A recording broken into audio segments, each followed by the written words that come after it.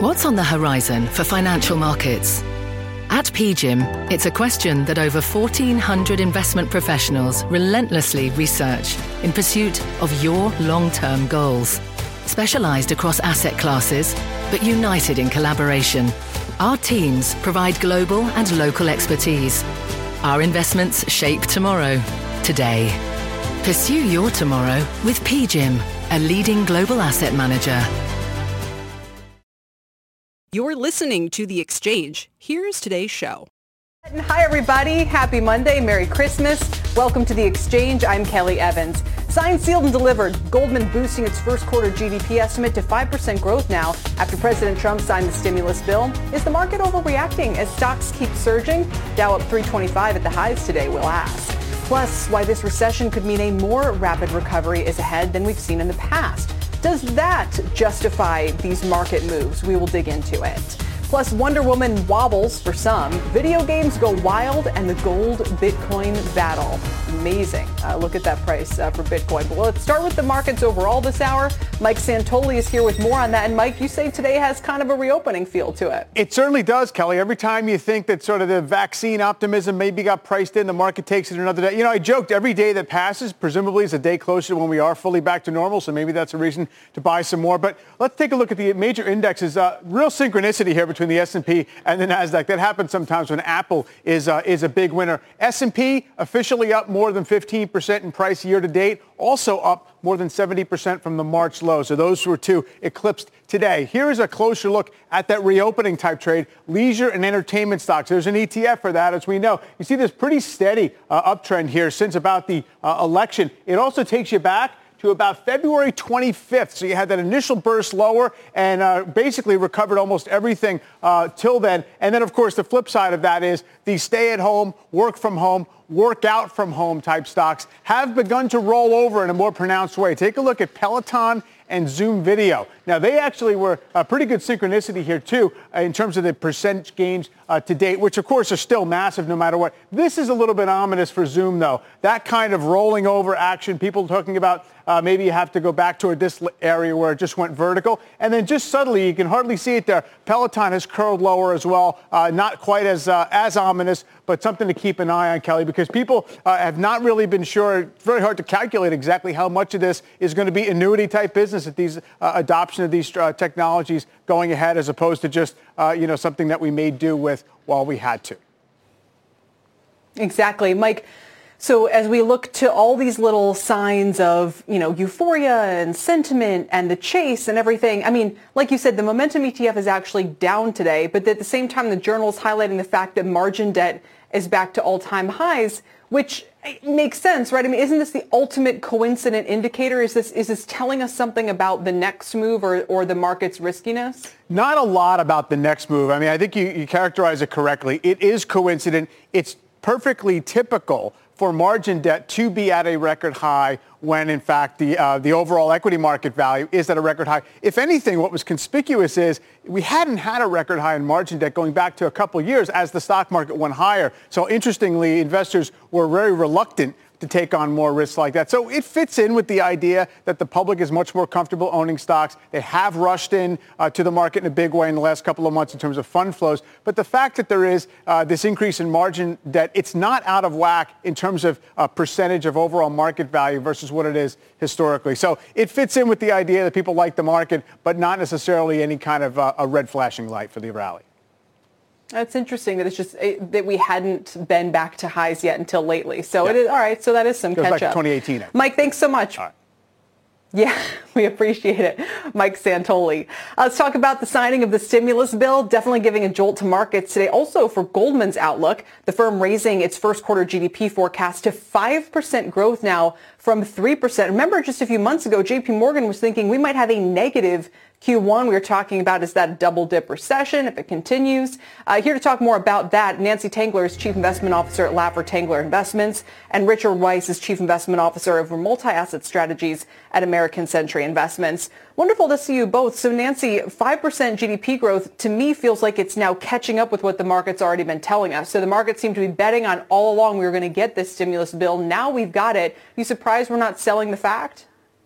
Well, that's a great question, Kelly, because that's often the case. But I think what investors are seeing is not just optimism from the stimulus bill, but corporate earnings growth, reopening, and just generally that stocks, while they've run quite a bit, will begin to be supported by earnings as we go into 2021. So there's a lot to be optimistic about. There's still a lot of uncertainty. I think we get our sell-off in the first quarter when we start to transition to the new Biden administration, and not for political reasons, but just because it's always been thus, that when you get a change in the White House, stocks kind of recalibrate. So I think we're ending out the year with the Santa Claus rally, yay for stimulus, and then we'll begin to see some sort of correction in the first quarter.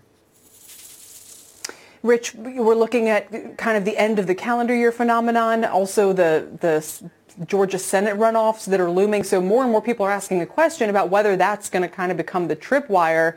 But as we know with this market, it climbs the wall of worry, right? If we're already asking if Georgia's going to be a tripwire, then maybe it's not going to be. I mean, what are the real risks around that event, and what do you think is likely to happen there? Well, sure. As far as Georgia is concerned, maybe it's a tripwire, but it's a very low one. The betting sites all have the Republicans taking the Senate. It's a 3-1 underdog for the Democrats to take over. So I don't think that's the real issue here. All along it's been three things, right? The virus, the vaccine, and the stimulus. And the real tug of war here is between the virus and the vaccine. I think the market's appropriately priced in, as far as we know, a mid-year or maybe third quarter time period for reaching herd immunity. And then it's presumably back to normal in 2022. So we agree with Nancy. In the near term, definitely some room for disappointment here. Virus mutations or the dissemination of the vaccines, some delays or snafus. But looking out, as the stock market always does, 6, 9, 12 months, we see a brighter future. Nancy, let's talk about what that means sort of strategy-wise, investment-wise. The NASDAQ is up 15% this quarter. I mean, it's just astonishing. But we do turn into this January effect where people start to get those 401k inflows coming into the market. And, you often kind of get a little bit of a continuation of the recent trend. So tactically, what should people do here? Do they rotate? I mean, look, even energy. Look at the move we've seen in energy already. So what's your best advice? So I'll just tell you what we're doing in our portfolios. We like stocks that are connected to the consumer. Consumer free cash flow is at historic highs. With this new additional stimulus, we think you'll get saving in the early days, but people will begin to spend the money. So we like consumer stocks that are embracing digitization. So in the restaurant space, that would be McDonald's and Starbucks. In retail, it's Walmart and Target. And then Roku and Square are another way that we think you play the consumer improvement. And then, the PPP loan portion of the stimulus bill is very important because, as we all know, small business is the driver, the engine for job growth. So that adds into our thesis on consumers. And then lastly, we think you'll continue to see increases in CapEx, which will improve productivity. I don't hear a lot of people talking about that. I think that is going to be one of the things that keeps inflation muted as this economy takes off in 2021. So we like a lot of the software tech names. I know a lot of people are coming out and talking about hardware, but we still like some of the cybersecurity names and the data aggregators. And so we're overweight in that segment as well. Rich, financials, industrials, materials, you're saying take your profit in growth sectors. What if you're wrong about that? I mean, in other words, what gives you the conviction to say, hey, this is definitely something we're going to kind of stake our money on, and as opposed to trying to hang on? I mean, look at the pop in Apple today, to close the year out. I mean, what gives you the conviction to say, those three sectors, that's where you definitely want to be? Well, those and real estate, REITs in particular. But there's no question in the short term, with the virus surging, we're still in pandemic mode, and so tech can still benefit. But as we move from pandemic to panacea, or the vaccines, this rotation that we've seen recently from growth to value, we believe has a lot more to go. In fact, I just looked at the S&P value index this morning. I think it's flat year to date, whereas the growth index is up, 30, 40%. So there's no question, back on earnings, valuations that value stocks in particular have a lot more room to move, especially as we see GDP estimates move up from here, given the fiscal stimulus and the hopes for herd immunity later this year, next year. Yeah. Yeah, no, it's understood. That's the narrative. We appreciate it, guys, very, very much today. Richard Weiss, Nancy Tangler talking us through these markets. Again, on a strong session here as we look to close out the year. And we've got a news alert out of the bond market. 5-year bonds went up for auction top of the hour. Let's get out to Rick Santelli, see how that one went down. Rick? You know, Kelly, it's the second auction today. Today, we had 2 years earlier. That was $58 billion. Now, $59 billion in 5 years. Did not go well. Same grade. D as in dog. Yield at the Dutch auction, 0.394. It was higher than the one issued was trading. And just to underscore, the first two auctions of this 3-auction week we're going to have, well, we're already bigger just with the first two than we were with all three a year ago. We used to have $113 billion in this package. We've already auctioned $117 billion, and we still have $59 billion in 7 years tomorrow. All the metrics for this auction were weak, except for direct bidders, which include things like governments, mutual funds, hedge funds. They seem to have had a presence in both the 2s and the 5s. I fully suspect tomorrow's 7-year auction, the longest duration, may have more participation. Kelly, back to you. All right. Rickster, thank you, sir. Rick Santelli tracking that action for us. Shares of Chinese tech giant Alibaba are in the spotlight once again today amid continued pressure from Chinese regulators on the company. Deirdre Bosa is here with the very latest. Deirdre, it's down, about 15% now just since Christmas. Yeah, that's right. Losing some $100 billion in market cap over just a few sessions. Well, developments over the weekend, that's putting even more pressure on Jack Ma's empire. Alibaba affiliate Ant Group met with Chinese regulators that set out a 5-point compliance agenda for the fintech giant that would upend its business model, one that was valued north of $300 billion just before it pulled its IPO about a month ago. Now, it includes orders to revamp its credit business and return to its roots in payments. And where Ant's loan model has been asset light, meaning that it didn't take on much of the risk, it would now have to put up more of its own capital and be regulated more like a bank. So these are big changes for this company. Now, the writing has been on the wall since late October when Jack Ma, who founded Ant as a part of Alibaba, criticized the Chinese banking system publicly. Now, he has been a rare, outspoken Chinese CEO, nicknamed the People's Billionaire in the past, but this time it's been different. And Beijing has since moved to regulate Ant and launched an antitrust investigation into Alibaba. Now, we haven't heard from Ma since, and Ant falling very much in line over the weekend. In a statement, the company says that it appreciates the guidance and help and calls the rectification an opportunity to strengthen its foundation. Now, that kind of language, the recent actions, the responses, they've raised concerns that Beijing could be drifting towards a very hard line against not just Jack Ma and his companies, but big tech in China at large, and we could just be at the beginning of a tougher regulatory landscape in China. Now, at the same time, though, Kelly, we have seen in the past that Beijing's bark can be bigger than its bite. So perhaps a key question going forward is whether regulators will actually follow through with the tough talk. We have examples in the past. Many times we've heard about Chinese internet law that hasn't really at all dented their dominance.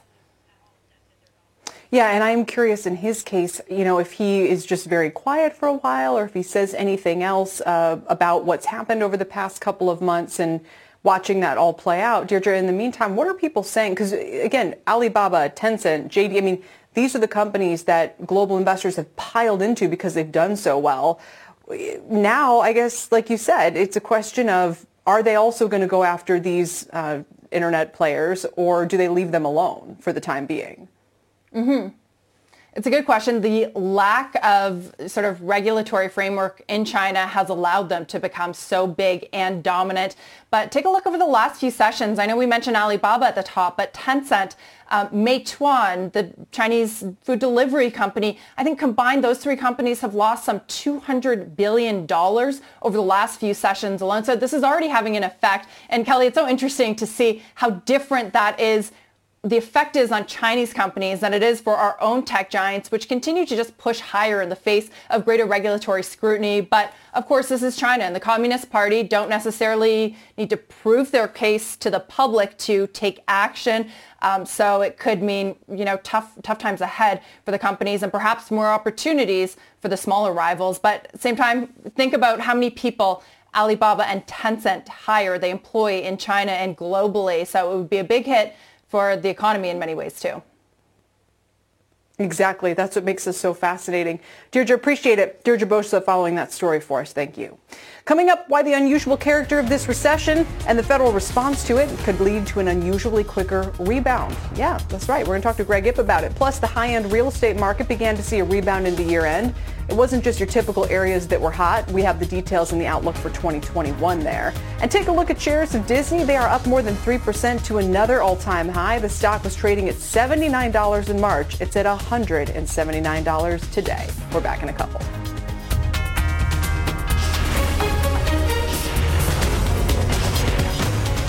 This is The Exchange on CNBC. Electricity, a big idea that's inspired countless new ones. From powering the light bulb to virtually powering our entire lives. 30 years ago, State Street launched the Spider S&P 500 ETF, SPY. A big idea that inspired the world to invest differently. And still does. What can you do with SPY? Before investing, consider the fund's investment objectives, risks, charges, and expenses. Visit ssga.com for a prospectus containing this and other information. Read it carefully before investing. SPY is subject to risks similar to those of stocks. All ETFs are subject to risk, including possible loss of principal. Alps Distributors, Inc. Distributor.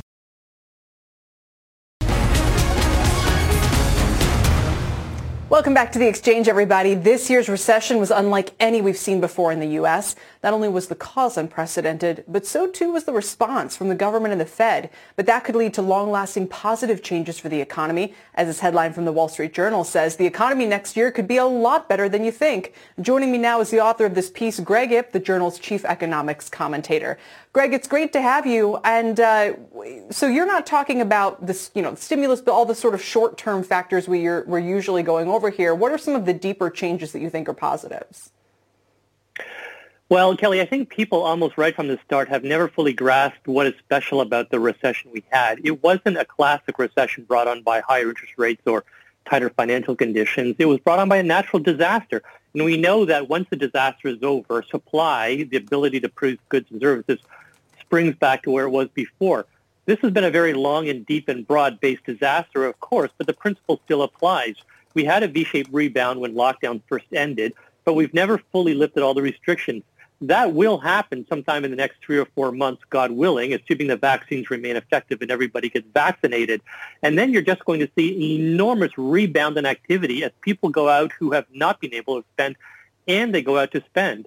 And the other key difference here is the policy response, Kelly, has just been completely off the charts. When you include the stimulus bill that the president signed yesterday, there's now been more as a share of GDP stimulus in less than 2 years than we had over 5 years during the Great Recession. All that money storing up, a ton of it to be spent in a matter of months. So I think that what you're looking ahead is an outlook that is in many ways much more positive than I think most people have taken on board. Yeah, and also, Greg, I know you've written, and this is kind of separate, but happening at the same time, about why the pandemic has propelled businesses into the future. All of these different technological changes. I mean, the NASDAQ tells you that story, the massive new customers that we have for all sorts of technology that has been brought forward into 1 year that would normally take, 4, 5, 6, 10 years to play out. But I want to ask you, because it's not getting a lot of play today, but I think you bring up something really interesting about just how big the government response has been to the pandemic, especially with this latest bill. It's something that Jim Paulson was talking about a couple of months ago, that, we've had a much bigger response from the Fed, and on the fiscal side, is it too big? In other words, all of the targeted help is one thing, but are the dollars that we're putting into the economy, is the balance sheet expansion that the Fed's doing, is it more than necessary? Is it going to cause problems here as things normalize? Well, I think another feature of this recession, which is different from any of the others that you or I have lived through, is that we went into it with monetary policy with very little ammunition, very short-term interest rates quite low. And therefore, the Fed basically used up all its ammo quickly. And that basically meant that you only had fiscal policy left. And so while the fiscal response has been much larger, and I think that's what Jim Paulson is talking about, the amount of debt we've taken on, it was in some sense, number one, necessary because we didn't have the usual firefighters at the Federal Reserve with as much equipment and ammunition. But number two, the very fact that interest rates are at zero means we can take on more debt at a lower price. So when I look at the aggregate numbers, even though the debt will come out of this with the debt much higher than before, interest rates have fallen so much that it's actually just as sustainable, if not more sustainable. I'll tell you, Kelly, I worry less that the amount of debt is a problem. I worry more about just how wisely we're spending it. I mean, the idea that we need to keep sending people $600 checks, $2,000 checks, I'm not sure the sky seems to be the limit. This country has a lot of needs. We have energy needs. We have education and retraining needs. We have all the investments we need to make to adjust to this increasingly virtual economy that I wrote about. And I'm not sure that just sending out checks to people, 90% of whom still have jobs, is the wisest way to use what are, at the end of the day, still finite resources. Yeah, I mean, although that's kind of what Larry Summers was arguing as well. And I guess the fact that the $2,000 checks didn't advance tells you that there was some appetite, but not an unlimited appetite for going that route. I know other commentators have said as well that if you look at the way that China responded in some cases, and they did direct stuff too, but, you know, it's infrastructure, it's stuff that could help in the long run. I just don't know. I mean, was this the moment to, you know, spend several $1 billion to fix the Amtrak tunnel? You know what I mean? Like, I guess if there's jobs, that's one thing. But it just always feels like it's kind of the wrong fix for the wrong time. Well, in answer to the Amtrak tunnel, yes. The right time, it was 10 years ago to fix that tunnel. And honestly, when interest rates are as low as they are, then that makes the case for public infrastructure investments with a very long, very high social rate of payoff period even more compelling. The problem in this country has always been that it just takes us so darned long to actually get all the permits and the political dominoes lined up so that we can actually get the job done. And I don't see that changing anytime soon. I mean, President-elect Biden has fairly ambitious plans, you know, to invest more in green energy and so on. He's going to be facing a regulatory, judicial, and quite likely a Senate environment that's not necessarily sympathetic to spending public money on those things. But I do want to finish on one point, which you touched on earlier, Kelly, and that's the role of the Federal Reserve here. So I think that the stock market may have gotten a bit ahead of itself, anticipating both the strength of the recovery and the extent to which a lot of these, you know, asset-light models, whether it's DoorDash or Amazon, are going to benefit from it. And the usual story you get in a situation like this is that people get carried away, the economy is really strong, interest rates start to back up as they anticipate that usual inflationary surge and the Fed basically preemptively tightening. And that's what basically takes the air out of the stock market. That, too, might be a little bit different than usual because we have the Fed making this commitment basically to keep interest rates at zero till it sees inflation get to 2% and unemployment fall back to where it was before the pandemic, both of which could take a few years from now. So in my own mind, I haven't quite decided whether that really is it's different this time factor to take into consideration now, or whether it's just another excuse to get carried away and perhaps one day regret the prices we're paying for equities. Or like a lot of people still think that it's true today, but it won't be true tomorrow if the facts change. That's the other issue is, you know, how do we know if they're going to stick to it? Greg, thank you so much. Yeah. Always good to check in with you. All right. We appreciate it. Greg Ip with the Wall Street Journal. Coming up after a quick break, the new Wonder Woman film making history this weekend, offering a glimpse of the future of the movie industry, maybe. We've got all the details. Plus, some have said that Bitcoin is the digital version of gold. Both have rallied big this year, though. We're going to look at what's driving these gains and whether they're both sustainable. Stay with us.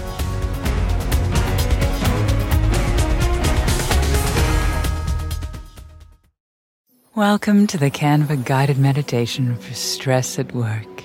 Impending deadline? Generate Canva presentations in seconds. So fast.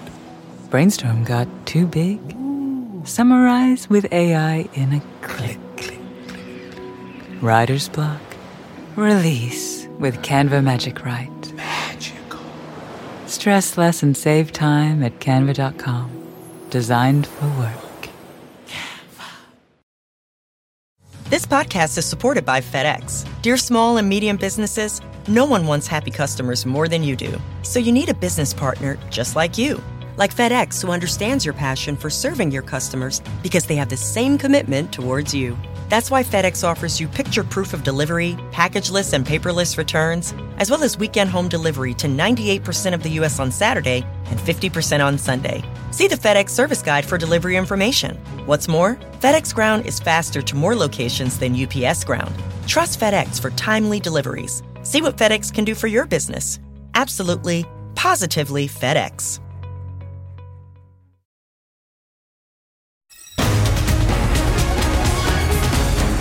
Welcome back to the Exchange. Let's get a quick check on markets, half past the hour. I see the Dow up about 189, so we're about 100 points off the highs. We were up 325 then. 0.2% gain, still we're well over 30,000, 30,390. The S&P's up 32. The Nasdaq's up 114. Both the S&P and Nasdaq up 0.9% today. And you can see only two sectors are in the red right now: materials and energy. Communication services, consumer discretionary, those are up nearly 2%. Now, speaking of consumer discretionary, some strong retail numbers as we check on some of the movers this hour. Take a look at some of these names. Macy's, Kohl's, Nordstrom, all seeing nice gains today. Macy's is up 10%. TJX hitting an all-time high, again, for a company that was supposed to be hit really hard by having stores shut down. Anyway, this is all after a report showing that holiday retail sales were up 3%, with e-commerce jumping 49%. Elsewhere, shares of AstraZeneca are higher on news that its COVID-19 vaccine candidate is believed to be effective against a new variant of the virus in the UK. This vaccine expected to win approval from UK regulators this week, AZN up 1.5%. And as the U.S. government continues its rollout of COVID vaccines from Pfizer and Moderna, CNBC Pro has consolidated the street's top healthcare analysts' 4 best ideas for 2021. You can go check those out at cnbc.com/pro. Speaking of pros, let's get over to Leslie Picker now for a CNBC News update. Hi, Leslie. Hi, Kelly. Thank you. Tennessee authorities investigating the Nashville suicide bombing say once tips from the public pointed them in the direction of Anthony Warner, they were able to match DNA from a hat and glove in a vehicle he owned. They also used vehicle identification numbers found in the wreckage to connect the RV that exploded to his registration records. The U.S. Justice Department is appealing a judge's order earlier this month that blocks the Commerce Department from effectively prohibiting the popular Chinese-owned video sharing app TikTok in the U.S. And in anticipation of a rebound in travel after the pandemic, JPMorgan Chase has agreed to buy privately held CX Loyalty, one of the country's largest third-party credit card loyalty program operators. That's according to a person with knowledge of the deal. It's exciting to just think about accumulating points and traveling once again, Kelly. It's been a while. Back over to you. I'm almost thinking about traveling again. Almost sounds exciting again. Yes. Pack that suitcase, go to the airport. Leslie, thank you very much. Appreciate it. We'll see you later. Our Leslie Picker. Coming up, streaming got its first big test against theaters this weekend. The value of the video game industry is even bigger than you might think. And the bullishness for Bitcoin continues. It's all ahead in a rapid fire on The Exchange. We're back in a couple.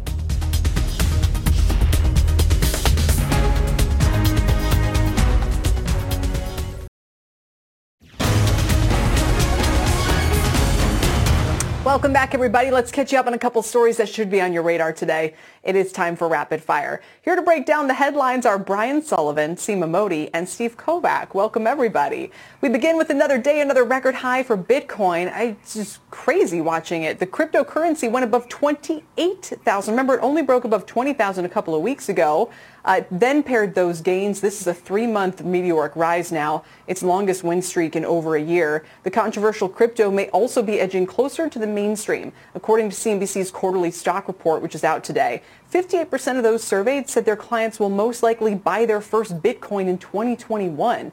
33% said they'll get into SPACs next year. Only 9% are considering their first options contract. Sully, what do you think?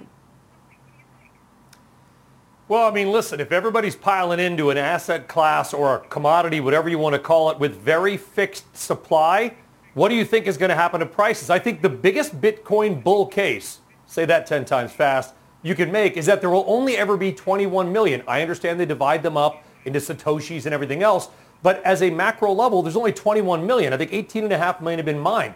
Can you imagine, Kelly, if Amazon had 21 million shares outstanding, or Tesla. They have 1 billion shares outstanding, or even more. So I think that limited supply, huge funds, the retailer getting involved, just be careful. It can be certainly, I think, pushed around. Mark Yusko agreed to that the other day when we were on WEX together. And by the way, Bitcoin price today searches on Google are up 750% year over year. Nothing to worry about there.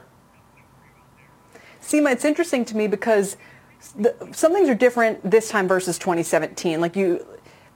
But it is going mainstream. It feels like 3 years ago, it was more of like a, hey, did you hear about this cool new thing? And some people were kind of cultishly talking about it. Now today, it's more, I see kind of people in the general public who are asking, what's going on with Bitcoin? Like, what explains this? And we've talked a lot about this, right? You have big name investors who say, yeah, it's probably got some staying power. You have institutional money just starting to pour in, and we're talking about trillions of dollars potentially, at least upwards of $300 billion if you just kind of take, 0.5% of G4 portfolios. I mean, so like Brian said, if you have a fixed supply and increased demand, the price keeps going up, I guess. And all of that now leading to Coinbase, the largest cryptocurrency platform, now on course to go public sometime next year, a company that has a private valuation of $8 billion. And what this IPO could potentially provide is greater level of transparency on data around volume, transactions, the average customer profile. Sure, we have a lens into that type of data from multiple different companies, but imagine having that level of information as an investor on a quarterly basis to really get a sense of how many retail investors are putting their money where their mouth is, not just on Twitter, and actually into Bitcoin. I think that could really help elevate this conversation just intellectually, psychologically, whatever you want to say, about where this goes from here, because that data can be really powerful. Kovac, I'll just give you a quick last word on it. Oh man, Bitcoin can go to $1 trillion or it can go to nothing, right? So I've been covering Bitcoin since 2012 or 2013. And the craze about it just seems to be someone heard from someone that I made money on it when you talk about the average person getting into it. And yeah, it's extremely volatile. And I don't know, it just makes me nervous. I've seen it go both ways. It's gotten so professionalized now that I just think the ultimate move would be Satoshi reveals himself. It goes, forget the 21 million cap. What the hell? It was a fun experiment. It worked. We got everybody into it. Now you're all suckers, but I guess that's not going to happen. Let's talk about what's been going on in the box office. Wonder Woman It would be a great story, period. Wonder Woman 1984 scored the highest box office opening of the pandemic, a whopping $16 million. HBO says about half of HBO Max subscribers watched it on the same day of that release. Now, its dual success so encouraging, Warner is apparently fast-tracking the third film now. But Steve, does this validate Warner's decision to do a simultaneous release, or are we going to see them drop that strategy, which has not gone over well with Hollywood, once the pandemic lifts? Oh boy. Well, first of all, I got to say, and I know Brian agrees with me on this one, the movie was a disappointment. I loved the first movie. I was super into it. I thought Patty Jenkins, the director, did a great job. And this movie was just confusing and I couldn't follow it. And to be honest, I tuned out through most of it. But that did not stop people from watching.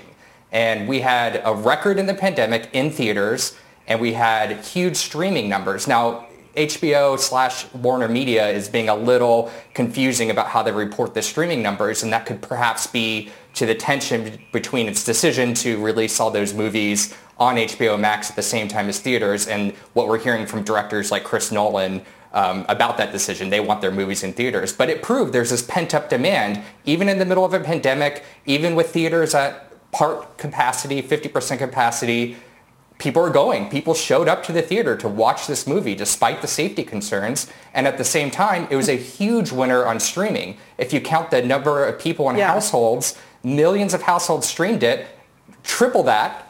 And you have, 20, 30 million people who watched this movie over the weekend. That's huge. More eyeballs probably saw it this weekend than saw the original movie 3 years ago back in theaters. But Brian, did they all think it was terrible? I mean, you guys are 2 out of 2 here with the thumbs down. I didn't make it through the movie. I mean, the Rotten Tomatoes, it was confusing. I didn't really understand what was going on. But anyway, the tomato meter, Rotten Tomatoes has like a 65. But to Steve's point, does it have to be good? It's something new. It's something shiny, right? I think at this point in time, especially in the Northeast, where, it's March 312th, we're all looking for something new. By the way, you'll thank me later. Check out the Brazilian movie instead, Bacurau. Little weird, it's in Portuguese, but you'll thank me later on that one. Little weird Portuguese. No gracias, however you say that in Portuguese. I'm going to skip that one, I think. Obrigado. Let's talk about video games. That's another option. If you don't want to watch Wonder Woman 1984, you can play video games. The Animal Crossing to the flop that was Cyberpunk 2077. We know that these have been huge fixtures this year, but we've got some numbers behind it. This is just how big 2020 has been for the industry. The global video game revenue is on track to reach nearly $180 billion this year. That's a 20% increase just from last year, according to IDC. That also makes this industry bigger than the global film industry and North American sports this year combined. Now, this even refers to the industry last year. We're not talking about this pandemic-crippled movie industry. So, this is where, Steve, it's interesting. We know that video games have been huge. We know people are pouring resources into this whole thing, but does this become, I think about the NBA, this is not a perfect analogy, but a couple of years ago it seemed like they had everything going right. The Warriors were amazing and all these, the new style of play, and it was like the NFL was struggling, but they were having a moment, and then, I don't know, it feels like they're in the middle of a reset right now. Could the same thing happen for video games? Is there any way that the whole industry needs to go through some kind of reset, or do you think they're just going to keep growing and growing? Yeah, right now I it think seems to be in growing. the sweet spot, Go ahead. Kelly. But I think the question is, will that continue if we do leave our households next year once the vaccine is made available? Do we leave the video games behind us? Because right now there does seem to be this fascination with any type of a video game out there. Fewer people wanting to leave the house. This is just the perfect way to socialize without having to quarantine. And looking at video games through some of my family members who are obsessed with them, I can see it. It's sort of this relationship they've now built with the actual game they play, the characters. It's really interesting to see how that all played out this year. And quick last word from you, Steve.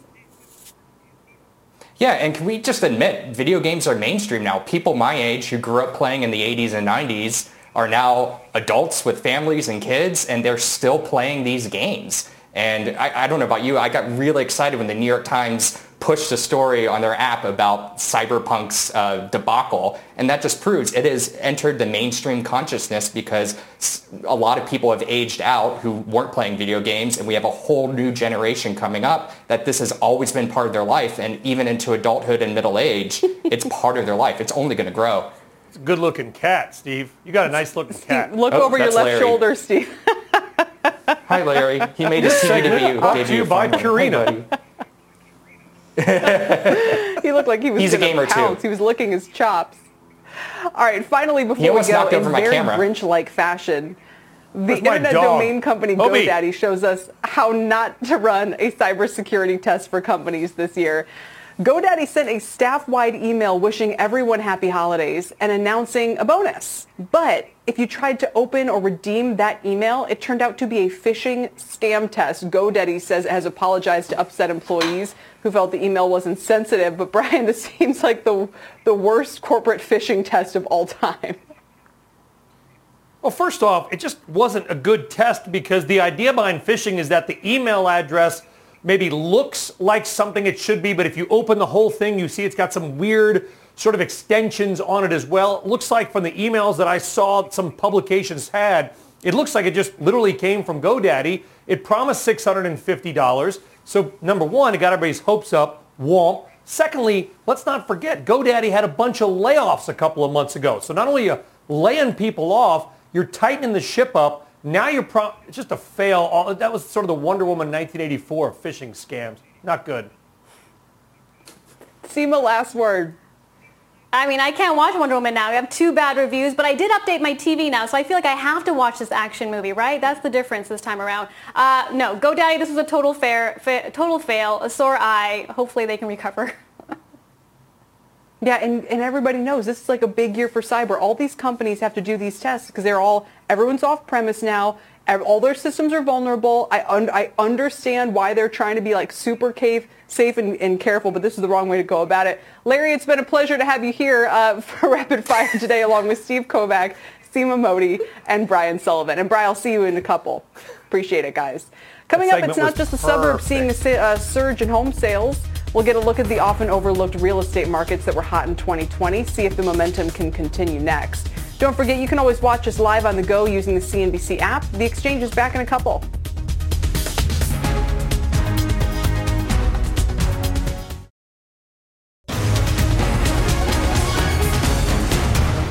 Welcome back. Despite massive economic uncertainty, the luxury real estate market was strong in 2020. And it looks like the momentum will push into 21. According to my next guest, secondary markets are leading the way, with sales in luxury vacation destinations up 34% year on year as of the end of September. But will these trends slow down as vaccines roll out and travel and normalcy resume? Joining me now to discuss is Jeff Hyland. He's Forbes Global Properties founder. Jeff, it's good to have you. We know this has been such a strong segment of the housing market, which broadly speaking has had a huge 2020. So what tells you that this is going to last and that it wasn't all pulled forward? All right. Thank you, Kelly. It is going to last, and it's good news going into 2021. There's been a very strong demand for people who are looking for backyards, walk streets, secondary neighborhoods, unfortunately fleeing some high-rise locations, which will come around in turn. But it has really fueled our market. And at the high end, we've seen a very, very strong response. We've had some record sales. I'm based in Beverly Hills. But through the Forbes Global Properties Initiative, which we started about maybe 2 weeks ago, we have now in excess of 70 markets. Very, very strong response with people who are looking to invest with very low interest rates and see this is a very, very good time in which to expand outside of major markets into secondary markets. But at the same time, strong markets like the Hamptons, Florida, Texas, and Southern California are doing extremely well. So it's interesting that you guys are launching this. Forbes Global Properties is a membership-only portal for elite real estate firms. So tell me how this works. Is this something that anybody can access, but only a few companies can be involved? Or is it something that even if there are buyers that they need, special access in order to look at these properties? It's been a long time coming, and I don't understand why it hasn't been done before, but we're very happy to be the first movers of it. Forbes has about 140 million unique visitors on a monthly basis to its site. And we decided why not have these same people looking at high net worth properties in the over $2 million range off the site. So we went to Forbes. They loved the concept. In fact, they loved it so much that they are vested partners, minority partners with us. We are already in 50% of our traffic is now outside the United States. We think it'll be about 25% when we're fully up and running. And we'll be in about 100 markets altogether where we do not have a member. We'll allow other brokers to come into the network to advertise on the site so we can gain that access to the 140 million unique monthly visitors. That's unheard of with a brand that is over 100 years old and is basically one of the best known global brands out there. Oh, sure. No, it absolutely is. A Zillow for the uber rich, as the LA Times put it. Jeff, thanks for joining us to talk about it and the broader trends in the market. It's good to see you. Thank you. Kelly, thank you. Jeff Hyland is with Forbes Global Properties. Still ahead, gold hit a record high this year as investors sought safety during the pandemic. How the big investors are playing it and the rookie mistakes to avoid are next when the Exchange comes right back.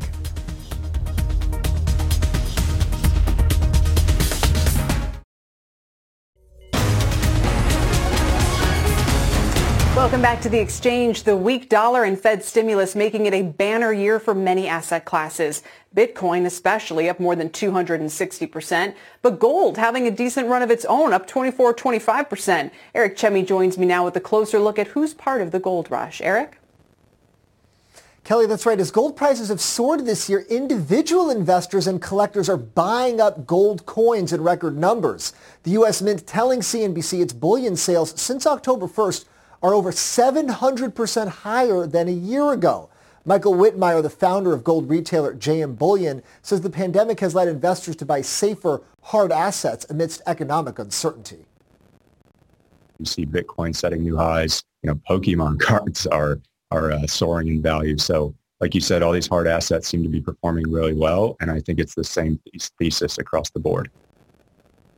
Whitmire says his customers have been worried about increased government spending leading to a larger money supply, a weaker dollar, and possible long-term inflation. Most long-term investors take physical delivery of their gold, usually keeping it at their homes outside of bank control.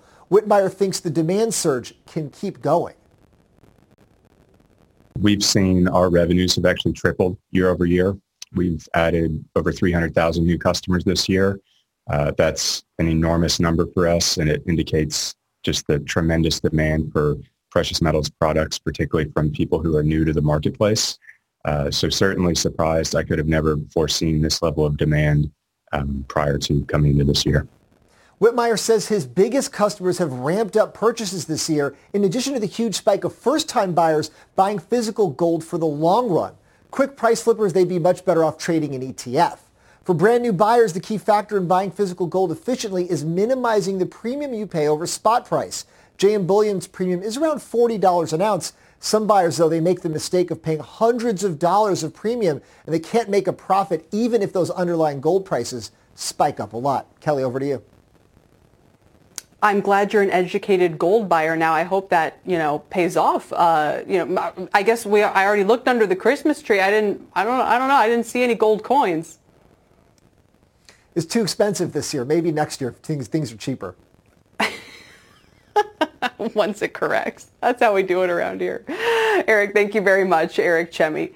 That does it for The Exchange. Up next on Power Lunch, we are going to talk to the executive director of one of the busiest container ports in North America. We'll talk about how 2020 actually set record trade levels. Also, the ongoing trade imbalance we're still running with countries like China. I'll join Brian Sullivan for a lot more after this quick break.